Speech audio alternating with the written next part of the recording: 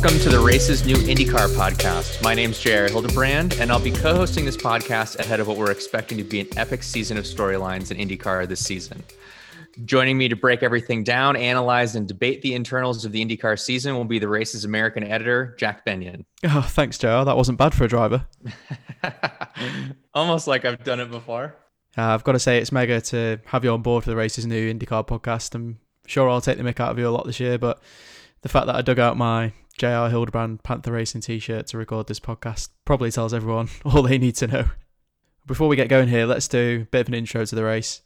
For those of you who are unfamiliar, you can visit our website, the-race.com. We launched in February last year with the aim of producing quality content, whether that's long-form features, analysis, insight via our website through our podcasts, which received 2 million listens in 2020, and also through our YouTube channel where we've got over 500,000 subscribers, I think now. So that's pretty cool. And we cover Formula One, MotoGP, Formula E, esports, and of course IndyCar. So we look forward to bringing you contemporary and retro content through 2021 and beyond. So that's the elevator pitch for the website out of the way. So let's crack on with some IndyCar. As with any IndyCar season, you have to start with the big three. So let's run down the big three teams, and I'll do that quickly, JR, and then we can discuss each one in detail, I guess. So Andretti, slimming down a bit this season, so only 4 regular drivers. Got Alexander Rossi, Colton Herta, Ryan Hunter-Reay, and of course, James Hinchcliffe, who was on a part-time deal last year and joins full-time. So no Zach Veach and no Marco Andretti. No massive changes behind the scenes, but it feels like this is the smallest kind of Andretti lineup that we've seen in quite a while. At least it feels like. So that's going to be interesting to see how they, process data and things like that, because it always seems to have been a massive advantage to Andretti to have those cars there and have that extra data point. So that's going to be a really interesting storyline for them. And then Penske and Ganassi have gone the other way. So if we start with Ganassi, obviously Scott Dixon is back for his millionth year of IndyCar, probably going to win the championship again, but we'll wait and see how that one plays out. And he's joined by Marcus Ericsson again, as he was last year, looking for a bit of a breakthrough season for his 3rd year in IndyCar. Then we've got Alex Palou, really impressive rookie last year. Won in Super Formula, which only good drivers can do that. So that's going to be interesting to see how his 2nd season goes with a bigger team. Obviously moving from Dale Coyne, bit of a smaller outfit. So it's going to be interesting to see how he blends into that bigger team. And then Jimmy Johnson, obviously massive storyline that he's joining from NASCAR. He could have put his feet up on the couch, had a bit of a chill out and, ended his NASCAR career with 7 titles under his belt, but he's decided to come and pick basically the most competitive single-seater championship in the world to do. So that's going to be interesting. And then Penske have done the same in adding Scott McLaughlin, who's come from Australian Supercars, 3-time champion there. He's really highly rated by all of his teammates, even though his St. Petersburg debut didn't go particularly well. I mean, difficult set of circumstances to make your debut, let's be honest. But, he didn't win the race or anything. We're not expecting, race wins and championships straight out of the box. But his teammates have all said that he's going to win a race this year pretty much. So that's going to be really interesting to see as well. So, JR, let's have a little rundown between those three. Pick out any storyline you like from there. Who do you like out of the big three? Who's going to win the championship and why? Yeah, I mean, I think, bouncing around a little bit, it's hard to bet against Scott Dixon, like you said. They've really cemented, I think, a great engineering sort of reorganized their engineering structure last year with Chris Simmons going to technical director and Michael Cannon coming on. Long time, having years and years and years of, Mike's kind of been with the underdog a lot of times, and he's been the guy that's been responsible for drivers kind of coming out of nowhere and winning races. So now at one of the bigger outfits with Scott Dixon, I expect those guys to just be even more. It's hard to think of them being more dialed than they were last year. They came out of the box and won like 4 out of the first 5 races or whatever. But it's never a good idea to bet against that crew. And I think it'll be interesting to see, obviously, I think we'll talk about Jimmy a little bit later in the pod. Alex Palou to me is really one of the interesting storylines, among those top teams. Is just, he was hyper competitive at a handful of events last year. And like you said, with Dale Coyne, it'll be really interesting to me to see where he really shakes out, what his relationship ends up being like within the team, and learn a little bit more about him. We kind of saw these glimpses of excellence at times last year. it'll be interesting to see how that really starts to shake out. I think the thing I've picked up from the team, from pre-season, is that Alex has got a totally different driving style to both Marcus and Scott, who are quite similar. So that's going to be a really interesting aspect. Either, he might get a little bit left behind in terms of the development direction of the team kind of goes towards how Scott and Marcus want the car, and Alex is a little bit kind of left behind. Or it might work the other way, and Alex brings, a really nice fresh approach to the team and gives them a little bit of something they were missing before. So I don't know if you kind of got any insight on what that might be like when a driver with a different driving style comes into the team, but it definitely feels like it could go one way or the other for Alex this season. Well, that's a good point. And I think I mentioned earlier just the kind of restructuring of the organization there last year in terms of where the engineers were and kind of how that oversight looks.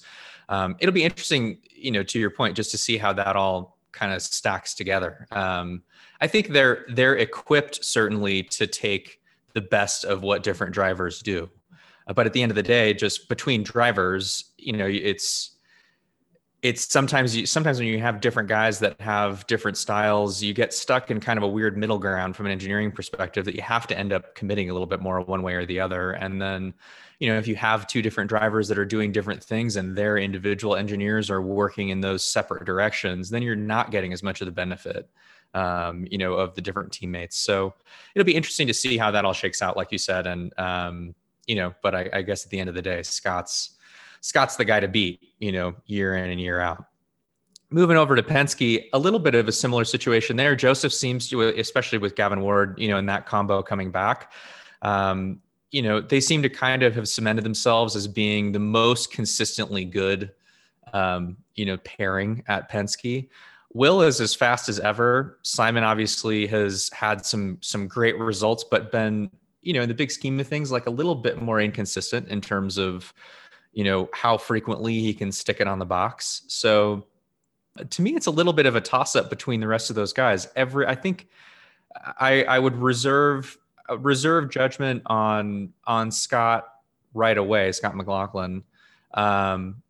He's, to your point earlier, I mean, even guys that aren't on Penske, I was talking to Hinch last year after that COTA test, and, where Scott was like suddenly right there with everybody else. I think he ended the test like top 2 or top 3. And Hinch was like, I was totally legit. Like there was nothing. I think, watching timing and scoring, sometimes you're wondering like, I don't know, whether there are weird track conditions or, something that happened that kind of made for a time of day situation or something like that. He was like, nope, he just went straight to the top. And that was, it like shocked the hell out of everybody. So he's definitely got the speed. And I would agree. Like I expect him to be somebody who's contending for race wins this year. You've got a lot of fast drivers and fast combinations at Penske.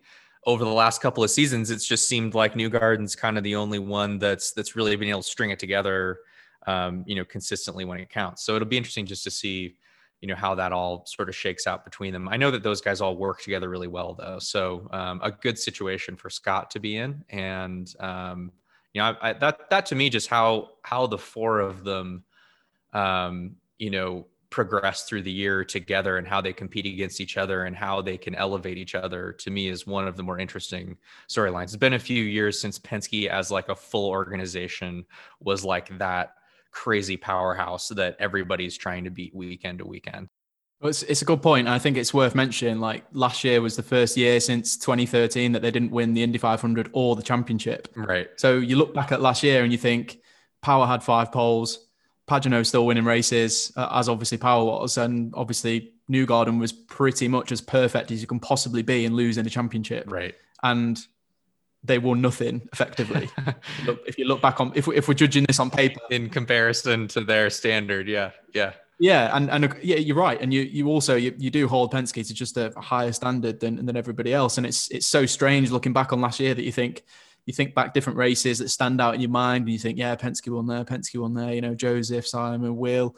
And then you come to the end of the year, it's probably their worst year on paper since 2013. So it's going to be really interesting to see how they turn that around. I think the Indy 500 is going to be such a massive push for them. I know, there's no point, highlighting the fact that a team is focusing on the 500 because obviously every team in the off season focuses a little bit on the main program and a lot on the Indy 500, right? Every team does it. But I think there's been, if it's possible to have an extra effort, I think that's been there for Penske, because I don't want to say last year was embarrassing. Obviously, it was difficult for the Chevrolet teams last year to make inroads, especially in the race. You know, passing's difficult and stuff like that. You know, we don't want to get too much into that, but I just think Joseph effectively finished fifth, and where Scott finished just gave him the extra points that, you know, you could chalk that down to Scott winning the championship from the 500. So I think Joseph knows that last season was, you know, almost perfect from a driving point of view for him, and he'd have done a little bit better in the 500. Sounds stupid, you know, because fifth isn't a bad result in the Indy 500, is it? Right. No,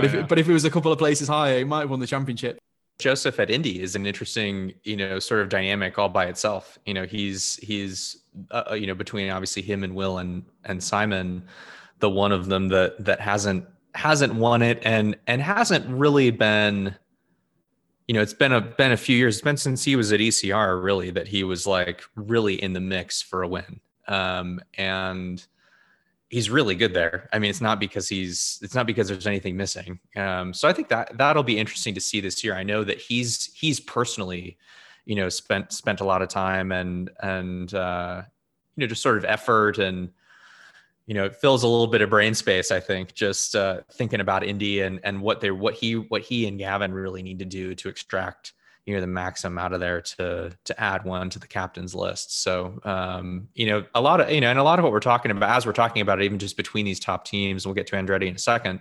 You know, a little bit of it does come down to Chevy and Honda and where the two manufacturers stack up, you know, and that's certainly something that we'll see. We don't know a lot about, we never know a lot about it in preseason testing, you know, certainly compared to Formula One or other championships. It's so close between the two of them. I mean, where you're splitting hairs, you know, talking about the differences, but they still you know, even the rules have been the same for a long time now. They still manage to, as you know, independently, they still manage to make gains every year and find little things that make their package a little bit better. So, you know, as you talk about focusing on the 500, you know, that's certainly in the manufacturer's mind there as well. For me, the other massive kind of storyline from the Indy 500, using that as a bit of a bounce off point, considering we kind of arrived there accidentally, was Alexander Rossi and how his 500 played out. And that's a good chance for us to kind of move on to Andretti and talk about them a little bit as well, because I think Alexander had such a tough start to the season last year. There's no doubt about that. It was really difficult. There was a lot of bad luck there and a lot of things out of his control that really, you know, upset the season. But for me, the 500 was such a disappointment from Alexander's point of view, in terms of, you know, the kind of unsafe release penalty coming off pit lane with Takuma. Obviously at that point he was neck and neck with Takuma, and Takuma won the race. So at that point you've got to say, you know, he was a contender for the race win as well, and, you know, ended up crashing after the penalty. And then, you know, and then kind of after that, he went on a bit of a run really after Gateway was out of the way, didn't he? So I'm kind of really interested and kind of intrigued about the prospect of Rossi this year. There's been a lot of talk about him bouncing back and, you know, all his focus on rebounding and having a much more consistent season. Do you think he can find the form that he had in previous years and kind of rekindle that coming into this season? I mean, I think for sure that he can. You know, you're right. Last year and it was interesting. I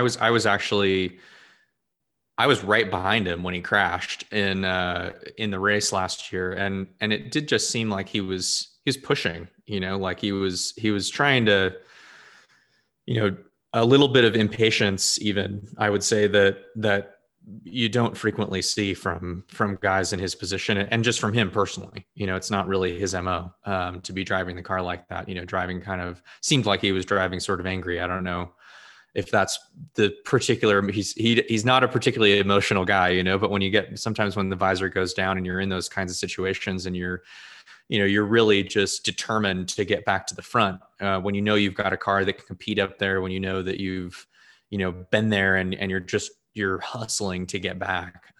It was interesting just to see. I was like preparing myself for there to be an accident in front of me at that point. And so I think that, you know, he's a very, you know, resilient guy, mentally resilient. You know, I know he's been, just from seeing his Instagram, you can tell he's been putting the time in, like everybody does at this point, but definitely, you know, motivated in the off season. And you got to think Andretti, they certainly got some things figured out towards the end of the season last year. There's no doubt about that. But, you got to figure they're coming back. Even just the decisions they've made from a driver lineup perspective, keeping it a little bit tighter. To say that they're downsizing to 4 cars and that's like a small team is sort of a crazy, crazy statement to be making, but it's true. They're back to, they're back to having 4, kind of class A competitors on the squad, and they've been a very dangerous outfit, when they've had that in the past. So I think Alexander certainly is going to be the one to, that we'll be looking toward to see lead that charge. I think Colton's going to be right there. And there's going to be times when he's better for sure. It'll be interesting to me. It's going to be interesting just to see how does that dynamic play out? Like where are those 2 guys going to stack up against each other weekend to weekend? Because there were definitely some times last year, and as obviously as a group, they weren't quite at their peak, but where Colton was for sure the guy, the quickest guy, throughout a weekend. And, now Alex has had some time to kind of understand that, Hunter Ray in the same position, Hinch coming in, a little, I guess a little more probably clear-headed just about what's going on. He's got his own thing to focus on, and has shown throughout his career that he can show up and be fast in a good car.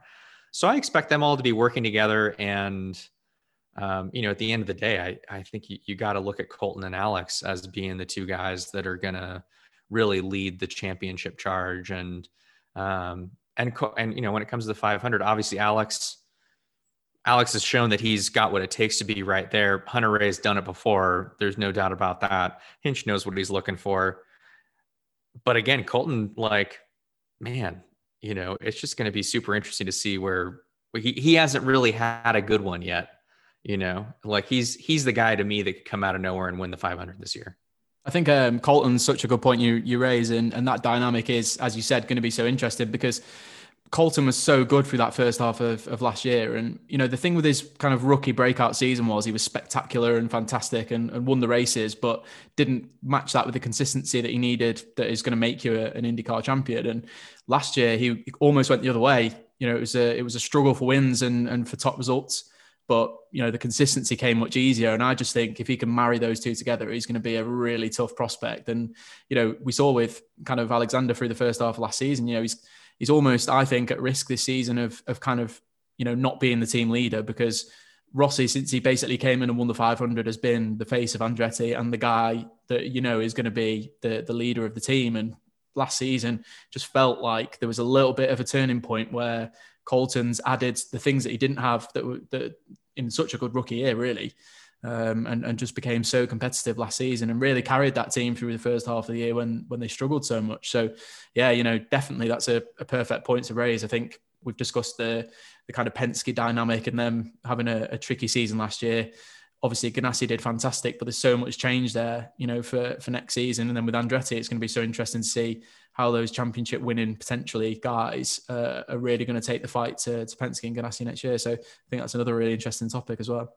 Yeah, for sure. And I think, just one last point about Colton and Alex and any of those guys is, Colton's a very different, from my point of view, a different kind of driver to be around, just being, as a teammate or just being around him in the paddock even, he's very loose and just kind of like in his own world, kind of, he's just observing what's going on around him, and he's pretty low key, and he's got that fire in the car, no question. But there's almost a part of, I could imagine, and I'm not at all trying to put myself in Alex's shoes or kind of imagining what that dynamic would like. But for myself, I could see it almost being frustrating. Like he's like sneaky fast, kind of, like he's just doesn't seem like he's working super hard at it. He's not like spending 3 hours in the gym every day, I don't think. He's just got kind of like that natural talent, ability, understanding of the car. He's very just aligned. You can tell when you're around him, just kind of mind, body, machine, it's what he does and how it all goes together. So, it's why he's a young American guy that like should get a shot at F1, I think, but as we think about it in the IndyCar context, just the kind of personality dynamic that exists between, when I think about Colton and Hinch, I see those guys getting along really well. Like if one of them's faster than the other one, they're probably happy for each other, that kind of a thing. Between Colton and Alex, it's not quite the same. And so it's just that dynamic, that personality dynamic over the course of the season is going to be an interesting one for me to watch, I think. I guess it's how that fierce competition manifests, isn't it? And with Alexander, it's much more open and kind of fierce, isn't it? In an outward sense, like you know he wants to win 100%. And there's other guys that are a bit more fun and kind of a bit more laid back, and you know they're the same underneath. You guys are all built the same, but it's how it manifests, isn't it? And I think that affects relationships and how they kind of meld together. And that's kind of what you've described with those 4 drivers, isn't it? Or those 3 drivers that you referred to. So yeah, that is an interesting dynamic there for sure. I mean, I think the other big talking point that is sort of always there in the IndyCar series, but this year is going to be particularly interesting, is just talking about the rookie class.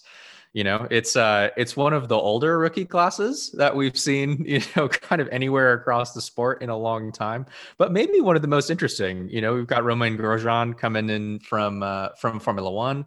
Right now looking like he's just going to be doing the road courses. So Scott McLaughlin at Penske, the only guy that's full time among these 3 that we'll talk about. But then Jimmy Johnson coming in, obviously 7-time champ from NASCAR, a completely different sort of background, and honestly just a totally different story from anything we've seen, in open wheel period in a long time. So I'm super excited just to see how these guys start to perform, and they come from such different backgrounds, such interesting backgrounds, all 3 of them. Interested what your thoughts are about those guys. Yeah, I guess, should we start with Roman? Because I guess he's kind of the overarching kind of almost kind of most interesting, because we totally don't know how he's going to get on. Like we just don't know, because, Marcus Ericsson's such a talented driver, really, really expected him to come in and be fighting for wins immediately. And obviously that was a difficult first season for him in just trying to be competitive and trying to learn the series and learn the rules and just kind of deal with the caution flags and the strategy and all that kind of stuff. As much as driving the most unpredictable car he's probably driven for a long time since GP2. Arguably, the Indy car would be more unpredictable than a GP2 car. But yeah, I guess, I think the interesting thing for Roman is going to be how quickly he adapts and, how he expedites that learning process and how quickly he can get up to speed. It's going to be so interesting to see. And I think coming from Formula One, Roman has this reputation of crashing into people and being a bit sort of over aggressive. And, there has been elements of that in his career. But, I think the one thing that you could say about Roman is he's just so ultra motivated to do well. And quite a lot of those crashes come because he's pushing too hard. And, that is a negative attribute in itself. But I think it's worth pointing out that, he doesn't crash because he's not talented or because he's stupid. He crashes because he's pushing hard and he's trying to take it to the edge. And especially with Haas in the last couple of years, that's been a really difficult car to drive. And, he's been trying to, fight for his Formula One career in many aspects for quite a few years now. So, I think there's this kind of, I don't want to say fire in him because that's probably a wrong word to use with Roman right now. But, it's, there's this just underlying determination that he has that really just kind of sets him aside a little bit from some of the drivers, I think. And I'm so excited to see how he gets on in IndyCar. And I guess one of the big things is going to be how he adapts at Dale Coyne and how they work, because I know Roman is going to do so well in the environment that Dale Coyne has, in the sense of it's fairly laid back. It's a really small team. He's not going to have to speak to 7 people to get a change on the car. It's going to be a really tight knit group of guys there. Yeah. It's going to be burning the midnight oil. It's going to be, 1 o'clock in the morning in the garage, getting the car ready kind of thing, which he's definitely not going to be used to, in the sense of the car being prepared at the shop, working that late and stuff like that. These guys are so motivated at Dale Coyne, and, we know they don't have the resource of a Penske and Andretti and a Ganassi. And that's one of the things that makes the IndyCar series so difficult, is the cars are the same chassis and fundamentally everyone's got the same thing. But when you're competing against 4 Andretti cars, 4 Penske cars, 4 Ganassi cars.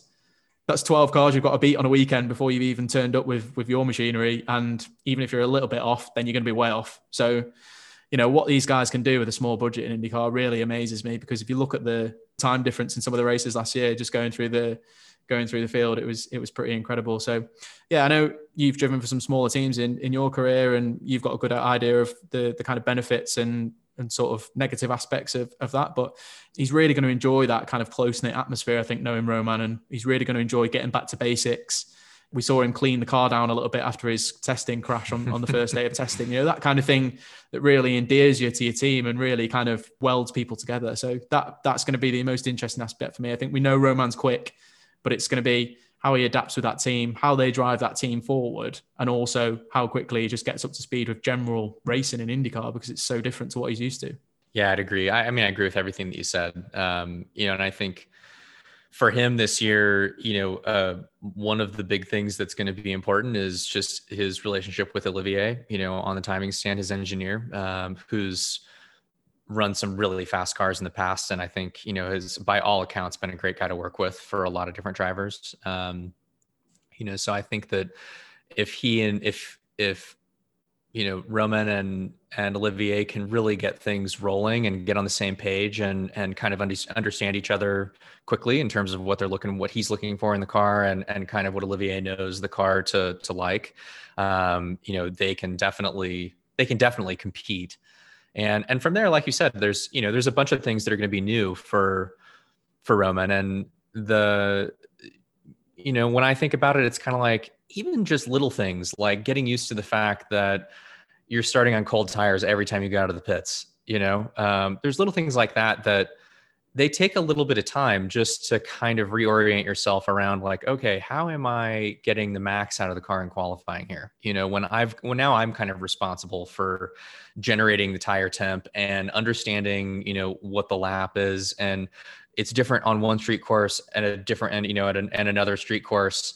There's a lot more. I feel like there's definitely just greater variability in kind of the procedure of how you extract the maximum out of the car, that it's more reactive in IndyCar, I think, than it is in Formula One, or it appears that way, at least, watching F1, it seems like there's a very prescribed method to how you do a lot of these things, whereas in IndyCar, it's kind of like, all right, you didn't quite get the most out of it that last lap. Well, just go again now, like there's no cool off. There's none of this, it's a very different whole set of circumstances. I'm super interested to talk to him, throughout the year, and this pod's going to be a great opportunity to do it, just to kind of understand what his experience is like as he gets used to some of those things, and what he's finding to be, challenging, learning a little bit about the differences, like you've said, that just the intra-team dynamics between Formula One and here. So I think it's going to be among the more interesting storylines to see. And I personally expect him.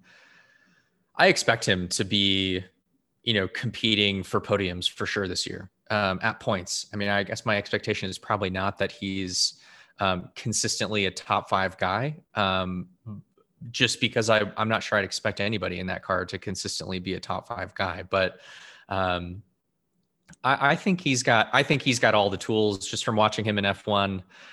You have to appreciate the fact that he's, it's been a long time since he's really been in a competitive car. And even when he was at Renault, when he was, in some of the situations where the car was more competitive, you saw a degree of talent that is, I would think, like certainly sufficient to be making a statement here in the IndyCar series. And, as you've said, there have been some guys that have come over from F1, Marcus being the most recent who's stuck around.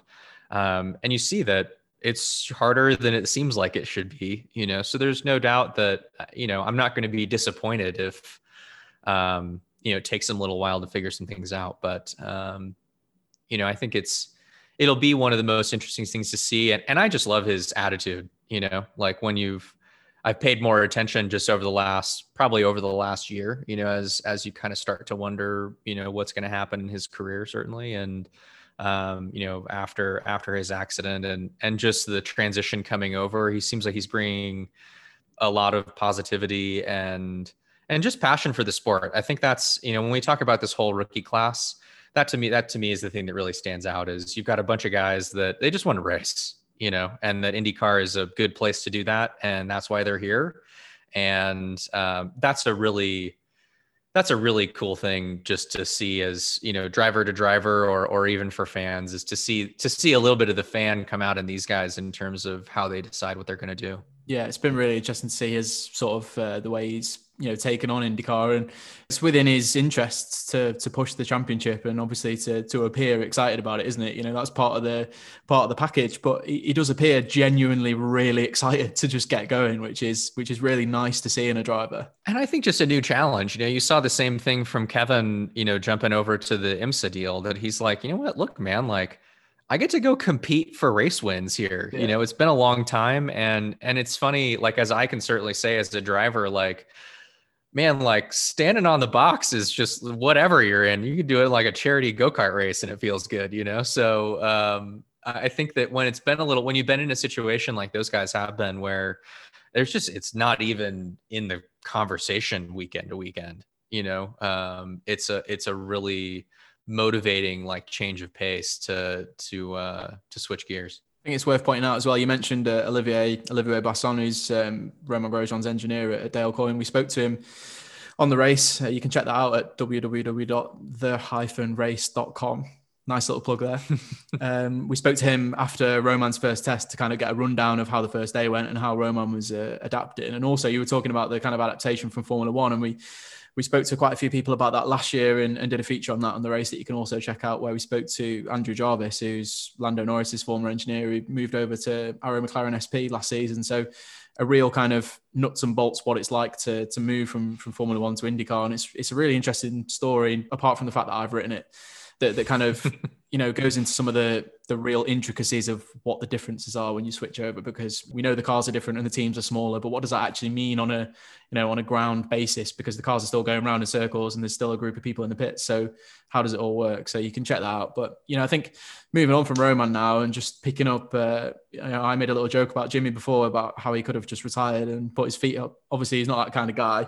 He's not the kind of guy to put his feet up full stop, is he really? He's always out on his bike or doing some crazy Ironman thing or something. But it's just so cool to see him come over and do IndyCar, not just from the point of the fact that he's a 7-time NASCAR champion and he is, the biggest person that you could possibly move over from NASCAR right now, probably apart from Dale Earnhardt Jr., who's not realistically going to do it. So, he's pretty much the biggest person you could have taken to IndyCar from NASCAR, which is great for just bridging those kind of two separate fan bases that don't really necessarily always pay attention to each other and sometimes are a bit disconnected. So that's a fantastic point. But just the fact that he's actually doing this, like, he's spent his winter in like Formula regional cars and Formula 3 cars, getting used to single seaters that he's not driven before, because he came from stadium super trucks when, before he went into NASCAR. So this guy's got no single seater experience. He's well into his 40s now. He's a 7-time NASCAR champion, and he wakes up in the morning and he thinks, I'm not going to retire with all my achievements and my legacy as a NASCAR driver just there for everyone to see. I'm going to go over and try the most competitive, open wheel championship that there is outside of Formula One, arguably. And, a lot of people argue that IndyCar is the most, competitive championship out there. So, what's your kind of, I know you're excited about this storyline and how this is all played out. What are you expecting to see from Jimmy this year? Because I think we do have to remember all of that when we temper our expectations to how he's going to get on, because it's maybe a little bit different for Scott McLaughlin, who's a little bit younger and, has had a lot more testing than Jimmy's managed to get in, and obviously has done a race weekend before this season. So he's, I think we have to judge him a little bit differently. I think Jimmy has to be given a little bit more slack when we look at his results. But, what you kind of expecting, it looks like he's down to about a second lap off the other Ganassi guys now, which I think is not a bad achievement, really, given how little testing he's had. From my perspective, just the fact that he's here doing this says everything that you need to know. Like, not just that he doesn't need to do this, but that he's chosen to do this among like all the other things that he could have gone and done. You know what I mean? Like, he's like, nope, I'm going to like arguably the most competitive and most different thing at a high level that like I could possibly do.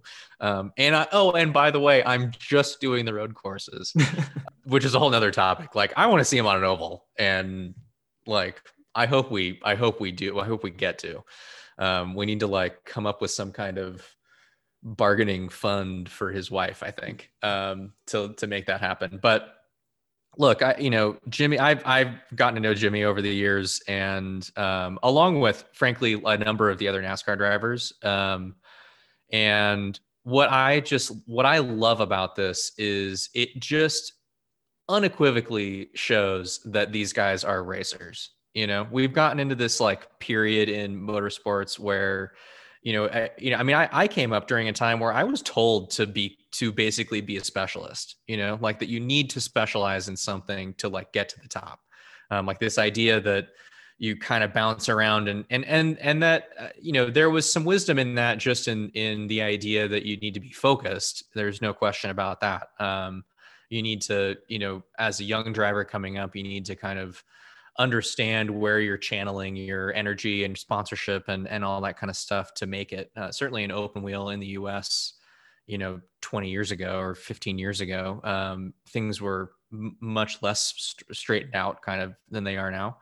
But I think that's just been the case across the board. And as professionals, there's so much of this, there's such a commercialized kind of, I don't know, just structure to the sport these days. The driver is, arguably become kind of an asset in this chain of sponsorship and dollars and all this kind of stuff within the teams. And so, to me, you lose sight of the fact that there's IndyCar guys that are texting NASCAR guys every weekend after their races. And, when you walk around a Formula One paddock, it's like Jeff Gordon that's getting sometimes the most like recognition, if he's there. He's the guy that, Lewis or Daniel wants to go chat with for a minute, and so it's just cool to really see that kind of attitude and mentality and just racers' point of view, like manifested in this thing that Jimmy's doing. Obviously, this is not the only thing he's going to do. He's done the 24-hour. He's done Sebring. I know that he's got sort of a list of events that he wants to check off, but this is not just like a bucket list thing. This is like, I'm going to go take this really seriously. Like this is a little bit of, I wish I had done this earlier in my career kind of thing. And so I'm just so amped that he's just doing it. There's, as in the traditional sense of it, there's so many kind of perceived risks that he's taking by doing something like this. And he's just saying, screw it. Like, I don't care. Like, I want to do this. This is kind of like what's inside me. This is my desire in the sport. I don't know how competitive he's going to be. He's going to bring that Jimmy Johnson, it's like a kind of Tom Brady level, commitment and determination, mental strength and physical prep and all that stuff to it. So I have no doubt that he'll show up and, be in the mix at the end of, certainly by the end of events. He's still going to be there. And I think he'll get closer and closer, and he'll continue to learn. And, I know he's been picking Scott's brain, throughout the off season. So it's really hard to put kind of a performance figure on it. But, to me, it's just about more than that. And that's what gets me excited to see him at the track. It feels like the perfect opportunity for IndyCar as well. I mean, IndyCar hasn't engineered this move. It's obviously something Jimmy wanted to do and something that he was interested in doing. But it seems it comes at a time where, and you'll be able to talk a lot more about this because, you're on the ground in the States and have been for a long time and, kind of know that split between NASCAR and IndyCar fans. But it seems like it's coming at the perfect time. Like we had the Xfinity guys race with IndyCar last year on the Indianapolis road course. And we're going to get that later this year as well. And we get the Cup guys on the road course as well at Indianapolis, which is going to be mad. And seems like it's just like a dangled carrot to try and get a few of the guys to swap over and do both races, or at least do the Xfinity race and stuff. So that's going to be really interesting to see. But how big do you think Jimmy's move is going to be for American motorsports in general, really, but just kind of marrying those fan bases and just kind of G'ing things up a little bit? I'm not really sure, to be totally honest with you. I think that, it's funny that even when you have these kind of joint events, it's like, well, they're still on separate TV networks. They're still, in terms of how most people are engaging with them. The thing that's made the biggest difference, I think, just over the last like 10 years is that you've got social media now in a way that you see more of this kind of cross promotional and I mean, promotional even, but just the fact that Jimmy brings his fan base uniquely to this without them having to follow it on TV, I think is an interesting, part of the equation. Roger certainly is hip to all of this. He's talked about more joint events and that kind of thing. Once we can fill tracks full of people again, that I think will definitely have an impact. Last year it was, I think, less so in the big scheme of things, just because you don't have people there on the ground, right? To really experience both of them together. But, to me, it's look, what Jimmy's doing is something that, I got a phone call from Kurt Busch about it, when it got announced. There's Kyle Larson, Chase Elliott. These are all guys that I would love to see in an IndyCar, even just for a test day. Like if I'm an IndyCar team owner, like I'm just sticking one of those guys in the car just for the hell of it. Next time we're out at Laguna or Barber or whatever, doing a day, Sebring even on the short course. And that, to your point, I think there's some IndyCar guys that would love to do the Xfinity race, and some things like that. So just the more of that actual, behavioral change, that starts to exist. I think that's the thing to me that really has the power to, cross these audiences together a little bit more. And that's why I said, what Jimmy's doing here is the power in it is just to see that, like, this is really where this guy's head has been at probably for a long time, in terms of how much he pays attention to other forms of motorsport and how much desire he has to participate in them. So, I think that this has the potential to set off a little bit of a more of a reaction of that kind of thing happening. I think, you mentioned test days there, and it's bonkers to me we don't see more of the crossovers just in tests and things like that, because, I can reel off 2 or 3 immediately come to mind now, but there was obviously Tony Stewart and Lewis Hamilton swapping. There was Jimmy and Fernando swapping. There was, if you go back to Juan Pablo and Jeff Gordon swapping at Indianapolis, which was like my dream, basically. These kind of crossovers, even one-day events, and you had a Haas with a NASCAR and the sprint car a couple of years ago as well. Was it a sprint car? I'm not sure actually. Yeah. But you get those crossovers, and they just generate so much interest, and just people think they're so cool, and then no one ever does them again, and you get like one every 2 or 3 years. It's crazy. Well, and that's where I'm like, let's take this a little, just a tiny bit more seriously. Yeah. Like stick Chase Elliott in a car for a full day at Sebring. Like let's really see where he's at, and let him see where he's at. Let's like take this a little bit more seriously. Just by a little bit. I mean, I think even just the swap when Jeff and Juan Pablo did it back in the day. I remember, it was the first time that had happened, I guess, like in the kind of modern era. But I remember how seriously Jeff Gordon clearly took that, and there was like some real buzz after that went down of kind of like, okay, is this gonna, obviously Juan Pablo ended up switching to NASCAR, but there was some real discussion. Like it felt like it mattered. Like it wasn't just a stunt.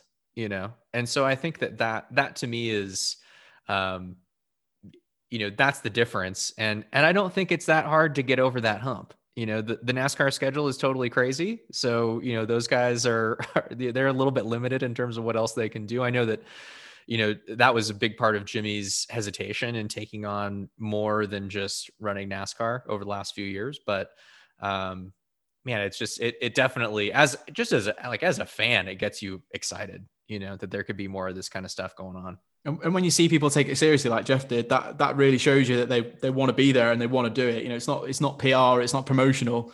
These guys actually want to do this kind of thing. And Jeff was phenomenal on that day in the car. And you speak to anyone who was on the team at the time, they'll tell you that they were really genuinely impressed by how good he was in that car, considering he was a stock car driver at that time. So yeah, interesting actually. Jeff, could have ended up in Europe and going down that single seater route. I remember speaking to Andy Graves, who's in charge of Toyota's NASCAR program last year, and he was recounting living with Jeff back in the day before he was in the Cup Series. and remembered picking up the phone, and it was Jackie Stewart trying to speak to Jeff before he'd signed for Hendrick, trying to persuade him into moving over to Europe. So that could have been a very different career path for Jeff. But anyway, we digress. I think we've covered pretty much everyone there, apart from Scott, who we spoke about a little bit earlier, Scott McLaughlin. I think the only other thing to add on him really, it's just been fantastic to see how he's kind of like taken America under his wing, and his, you know, this Scotty Does America hashtag has really like taken over, hasn't it? It's been really interesting, and it's interesting. I think now I personally am really interested in the whole Twitch thing and how that is going to evolve in the future, because it's literally a direct camera into these guys' front room, right? Yeah. So we're talking about fan access to drivers. Twitch is phenomenal, and you might not be interested in esports, you might not like watching the races, but Scott's Twitch has exploded, and I'm sure some of that is because of the work he's done in promoting himself on social media and the kind of, you know, interesting persona he's presented himself in the States since he's moved over. And, you know, it's fantastic to see. And obviously his wife's American, and he's spent some time in America before, I think, you know, at least on holidays and stuff like that. But yeah, it's been just really cool to see him take that under his wing and really kind of, make it home. And I think that's really going to work to the benefit of him, you know, with the team and with the guys there as well. Yeah, for sure. No, I think it seems like he's already adapting well to everything. He seems like a pretty, I don't know, just not easygoing is the wrong word, but like, you know, adaptable guy just generally, you know, seems like he kind of can fit into some various scenarios. And, he's young and he's ready to rip, man. I mean, I don't see it any other way. I think he's definitely going to be there this year without question. You know, he's my pick for rookie of the year for sure. And, it'll be interesting to continue to follow him. And, he's got a fun loving spirit about him too. So it'll be cool to see, you know, and frankly, between like Pagano and Will, like those three, they're kind of weird dudes, you know, like if we're being told, you know, great guys, but kind of they all have their own like idiosyncrasies.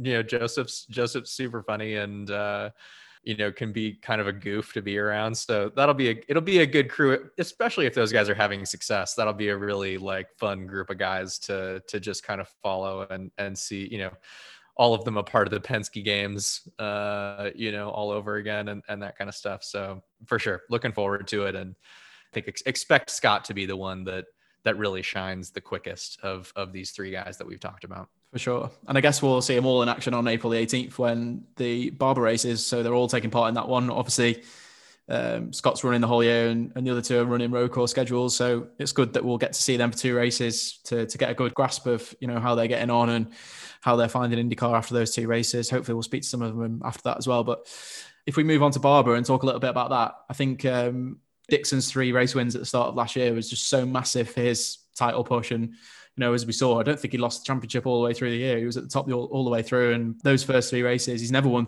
3 races to start a season before. And we know how long Scott Dixon's career has been. So that was obviously a big achievement and really, set him off well. But this track, Barber, has been a Honda stronghold in the past, and Takuma Sato was the last winner. I think we've not mentioned Ray Hall, Letterman, Lanigan, and they're obviously the only other team that won a race last year with Takuma at the Indy 500, which I suppose if you're going to pick one race to win, that's the one to win. Definitely. But Barber didn't take place last year, obviously because of the pandemic and where it sat in the calendar right at the start of the year, as it does now. So how much are we expecting the kind of aero screen to mix things up? And, you know, you got a bit of a taste of that from one 500 to the next of the impact of the aero screen. And obviously it's going to be massively different on a super speedway than it is at somewhere like Barber. But, you know, we've seen how much understeer it induces and, you know, how much it's messed up the setups these guys have spent years creating. So what are you expecting from Barber? Are you expecting a kind of similar order to what we saw in 2019? And how is testing there going to impact things? Is everyone going to be basically sorted by the time we get to Barber because we've had so much testing there now? Or is it still going to be a bit of a mix-up, do you think? I think it'll be similar to what we've seen in the past. You see guys, I think Taku has typically been fast there, but, you know, you really look at Dixon and to me, Newgarden as the two guys who are consistently really good. That makes a change. Yeah. Well, right. I know. I don't see that changing. And I think at Barber, it's one of those places that, you know, Scott, I think is really good there. Because, you know, his driving style, it's the type of place that really suits the way he drives the car. And, the more that you can kind of overcome the differences in just the weight distribution with the aero screen and that kind of stuff. It has added certainly some understeer just to the general like handling characteristic of the car. But, Barber has always been the kind of place that, if you can manage to deal with the car, even if it's not for outright pace, but throughout the course of the event, if you can manage to deal with the car being a little uncomfortable to drive there, it's just definitely faster. And the place like will kind of eat tires.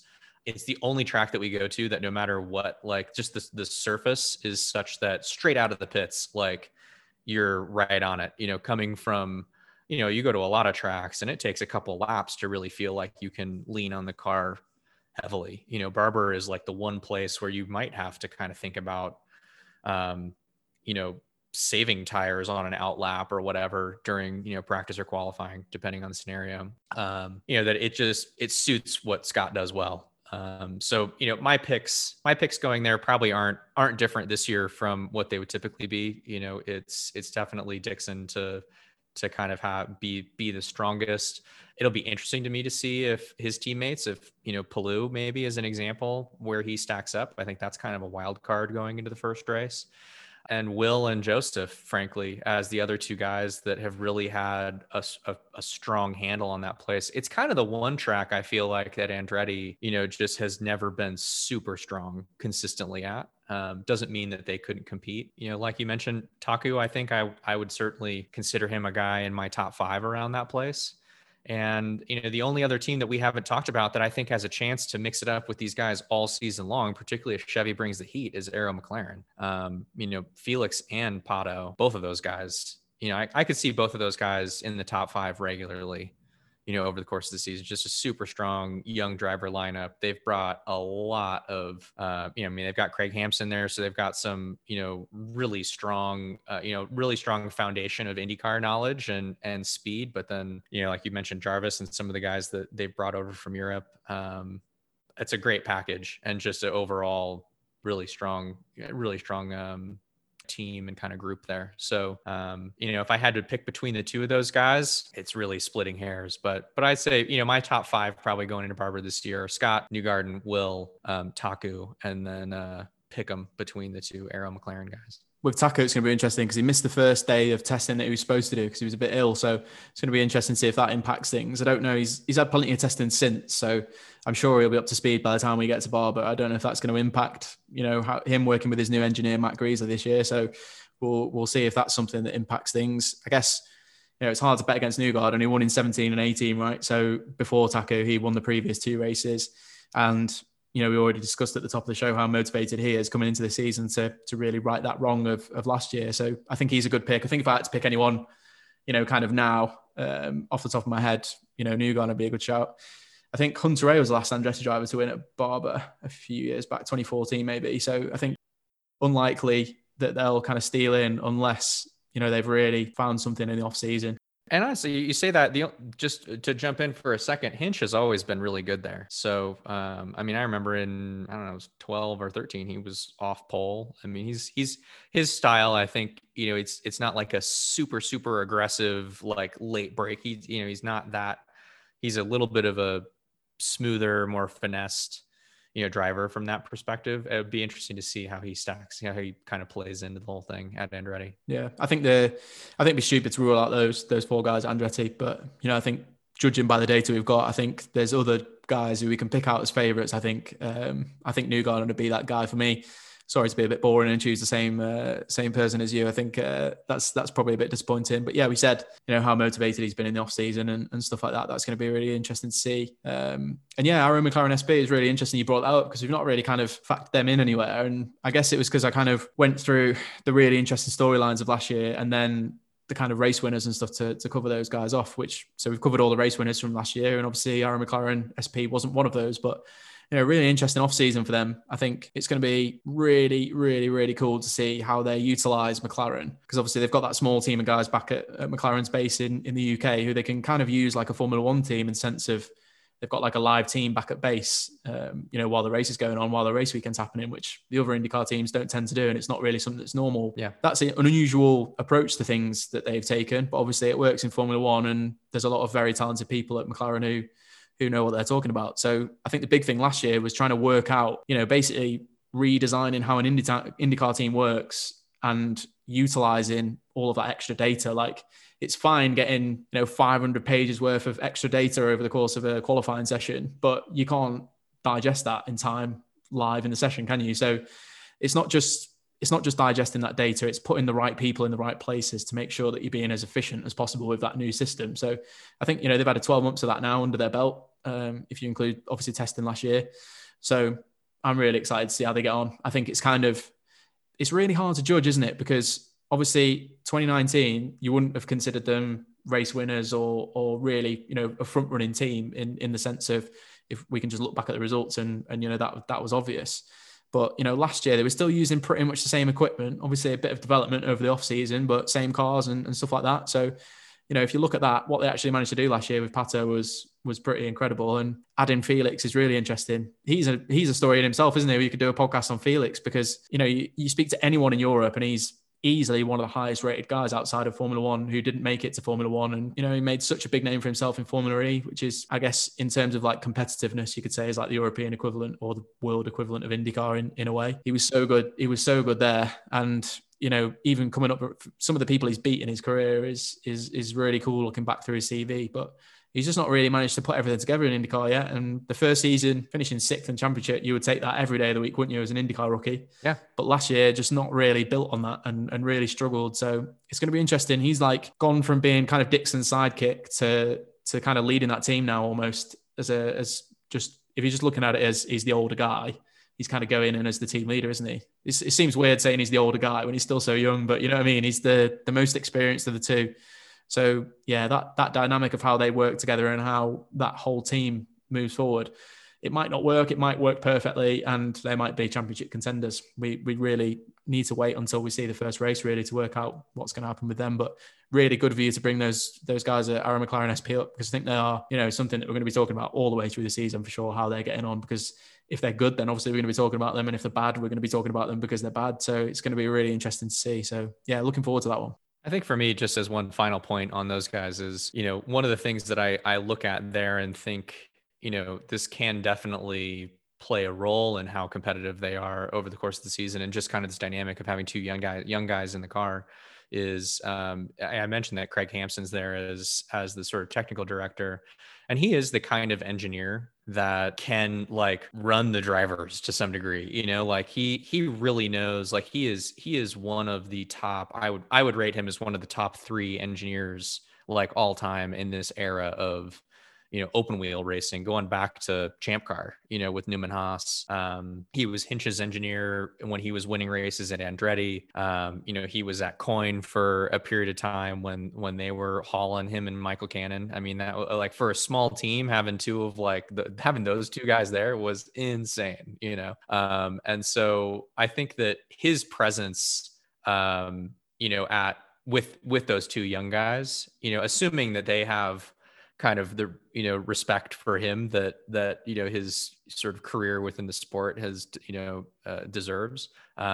He's the type of, even like at the 500, going out to qualify, he's the kind of guy who's just going to be like, hey, we're trimming the thing out to this and you are going to send it, like there's no hesitation, no questioning, none of that, which I think for young guys can be a really good influence.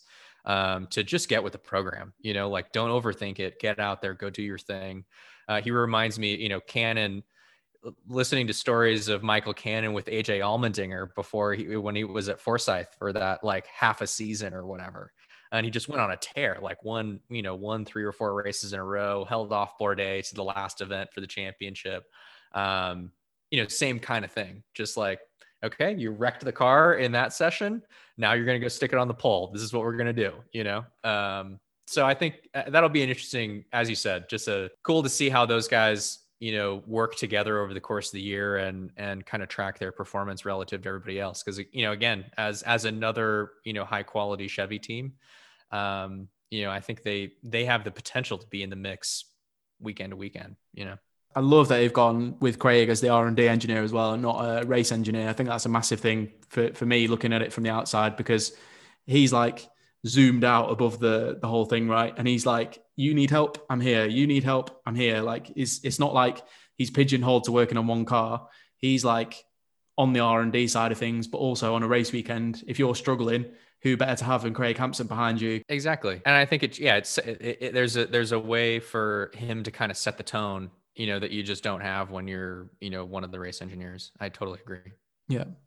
Cool. So we've covered off most of the major teams and most of the major drivers there preseason, hopefully. So it's time to, we're in the white flag of the podcast I wrote down on the piece of paper, which is so lame. So lame. I don't know why I did that. But yeah, I thought maybe something that's not going to be lame. I thought it'd be cool to introduce a regular segment to the podcast because we've got you, JR, because if anyone follows you on social media, which they should, what's your handle? Just JR Hildebrand altogether. There we go. If you follow JR on Twitter, you will know that he talks about and analyzes and discusses basically any form of motorsport championship out there. So you're a really cool person to have on the podcast because not just are you obviously a very successful driver in your own right, but know about things like MotoGP and IndyCar and Formula One and, pretty much everything. So I thought it'd be cool to introduce this segment as a bit of a reflection of the race, because obviously IndyCar is our main topic of conversation on the race in terms of American motorsport, but we also do dip into things like NASCAR or short ovals if it's a particularly interesting story, or if we're bringing you light to an engineer or some cool story from behind the scenes, basically. So I thought this would be a good thing to introduce to the podcast, and do let us know when you're listening back whether you like this element. But JR, I'll kind of hand over to you. Is there anything you've kind of picked out this week that really kind of fluttered your interest a little bit and something that's really excited you? Well, I mean, this is always a fun week, I feel like, in motorsports, just because, we obviously just had the F1 kickoff weekend, MotoGP got started. But I think while those would normally be the sort of headline things going on, we can't have this kind of segment without talking about the dirt race at Bristol. It's just so insane that they actually just did that in the first place. To me, is just like they did. If you're still wondering, they did actually do that. I know, and like, just kudos to NASCAR to start with. Like, I love the schedule that they've put out this year. More road courses. Mixing some things up at some tracks they've been at for a long time, adding this dirt event. It was funny to me that I've just been totally on board with this from the beginning. Like, oh, this is going to be cool. Like, to me, this is the kind of thing that, like, I need from NASCAR. Like, I need that an event that, like, I have no idea what's going to happen. Like, that to me is, I mean, for any motorsport, I think that makes it more interesting when it's unpredictable, but, something that's just totally out of left field. Like, NASCAR to me it's like every weekend, those guys have sawzalls and duct tape and all this like crazy stuff getting ready for pit stops and this or that. Like, I want to see everybody using that, and so this to me was just such a cool idea, for one, just getting back to the kind of roots of where NASCAR came from. There was obviously a lot of question marks in terms of how it would get executed. Would this become something that seemed, I think the big question from everybody was like, will this seem gimmicky or will this seem legit? And there was obviously from the first wheel that got turned in practice, it's like, now I would have given NASCAR the suggestion just not to read the comments, because for sure there was a ton of people. I mean, I thought it was great. It's funny, like the non-NASCAR, community that like I follow on Twitter and on Instagram or whatever else was very like, oh, this is rad. But then I kind of dug into like NASCAR Twitter a little bit, and people are like losing their minds that this is like the dumbest thing ever. And, oh, well, they shouldn't have windshields, and, just all of this stuff like that the drivers were having trouble seeing. Well, that's because dirt cars, don't have windshields, and, they should have known that, and blah, blah, blah, blah, blah. And, the cars were overheating, like, oh, well, armchair engineering this whole situation. And at the end of the day, it was, for one, I will give a lot of folks within the NASCAR community credit for like Kenny Wallace. I don't know if you follow him. I don't actually follow him. He just pops up on my timeline a lot. Like, he had obviously had a few beverages and, started like firing back at all of these people. And then for the lap 2, Kyle Busch like overheating immediately was probably not the way that everybody wanted for the whole thing to start. But then, once you got into the event, it was like, oh my God, this is actually just really badass. Like you have no idea who's going to do. A bunch of guys came out of nowhere, Daniel Suarez, like crushing it for this whole race, not expected at all. Right. But you just got to see a completely different side of the drivers, the teams, the sport, like all of that stuff. And it came across to me as being very genuine. You could tell that these guys, the beauty of it being a championship event. And I always, am a proponent of this, that it's like, if you've got a weird idea or you've got something you think is going to be interesting, like make it matter. Like just make it a championship race. And they kind of had the attachments to go and do it. And they obviously, there were some things I'm sure that they'll do differently, the next time around to make it easier or better or cover some of their, the potential downsides. But as far as I was concerned, everybody took it really seriously. That was apparent. The drivers really badly wanted to win. I mean, you could see it on Denny Hamlin's face in the post race. Like he was like pissed that he didn't give himself a better chance to do it. And it was all on him. You're like, I feel like it's pretty rare that you see that kind of just like deep frustration, in yourself kind of as a driver, that you still finish third, and there was like 10 dudes that looked like that at the end of the race. So, man, honestly, I have no idea what the ratings were for a NASCAR race on a Monday. I have to imagine it was good. I just love to see it. It felt like such a breath of fresh air, compared to what has become an otherwise like very precision oriented sport, NASCAR, but just generally, It's the perfect schedule for it because basically you've got a format where the guys need to win a race and then they're in the playoffs at the end of the year, right? So why not basically have a points counting all-star race on dirt? Because all these guys are getting turned on to dirt more and more every year. You see it in the off season with the Chili Bowl and stuff like that. Why not include it in the Cup Series if all these drivers are going out and doing it anyway? Why not make a big spectacle out of it? And I think it just reflects where NASCAR's at right now. I thought it was really, really good in the way it handled the whole situation last year with pushing for equality, banning the Confederate flag and all that kind of stuff. And, those kind of things will always be, difficult to do when you've got a conflicting view between people. It's always going to be difficult to do. And when a championship steps in and bans something, that's always going to be a big decision to make because you're going to pee people off. I think so many of the things they did last year were awesome. And then they've kind of followed things up this year with freshening things up and keeping things interesting. And I think, there's so many chances for these guys to get into the playoffs over the course of a year. There's so many races that it does, like Formula One's moving towards it now. My colleague Scott Mitchell's written about this as, Formula One risks losing its storyline if it continues to add races because your season becomes so long that you detract away from the product because you're just making it too long and it's too drawn out for people to follow. Whereas, NASCAR's got the perfect format to introduce something like this because if you want a one-hit wonder, something that's really going to grab people and make things interesting, it's the perfect championship to do it because it doesn't matter if someone who's got, someone from a dirt background wins the race because there's going to be, 30 odd other opportunities for the guys who didn't win to get in another way. And they're never going to, at the end of the year, no driver's going to turn around and go, I didn't make the playoffs because of the Bristol dirt race because A, it would be embarrassing and B, it's not true.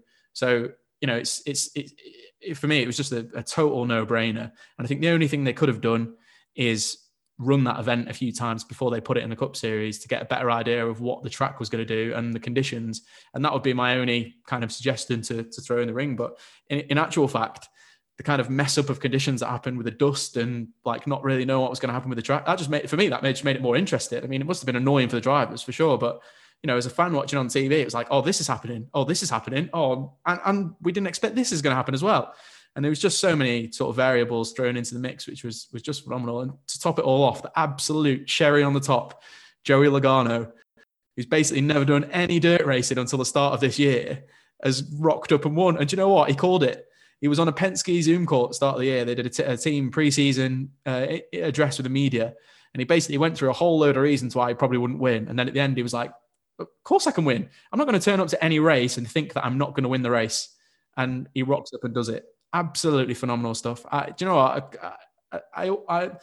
You should never just throw the negatives out the window, because I think you can always learn from things, and you can always, the armchair critics, as negative as they can be, sometimes there is something to learn from it. But for me, that just all played out phenomenally, and I just really enjoyed every minute of it pretty much. So that was the first kind of segment that we're going to call JR's World, I think. We're going to call it JR's World. I'm ready for it one way or the other, man. JR's World. I love that. I think it's just perfect for your kind of diverse motorsport taste. I think it's perfect. And sadly, that's the end of the podcast, but it's been great to welcome you along with us for the first time. Give us a like on the computer thingy, of course. We mean a 5-star rating, and leave your views on social media about how you found the Race's First IndyCar podcast. We'd love to hear your suggestions for any stories you want JR and I to uncover over the course of the season. So like, subscribe, message and carry a pigeon if that's what it takes. We look forward to answering your questions throughout the season. We look forward to welcoming you back for another episode of the Race's new IndyCar podcast.